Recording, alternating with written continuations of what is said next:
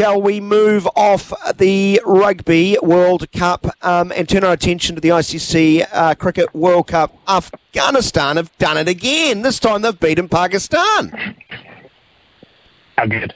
How good. And this is why I love this format. And I know it's a bit of a controversial format, this 10-team round robin, but it means that those so-called minnow teams like Afghanistan, like the Netherlands, have to go through such a grueling and structured and tough process to make it into this World Cup, to qualify for this World Cup, that they actually have to topple some big teams. So in a way, they're almost match fit for beating big name nations. There's probably no longer that fear that comes with having to face a tier one nation like there would have been in the past. And the fact that Babar Azam came out and said that they pretty much just got outplayed, man, that there's serious depth in minnow nations nowadays, to the point where I don't even think we should be calling them minnow nations anymore. You look at the guys that are being picked for Afghanistan, and they're players that are, like, everyone's going to talk about Mujib and Rashid Khan, but there's other guys in that team that are making serious careers out of being professional cricketers, and there's depth to this team. No longer are they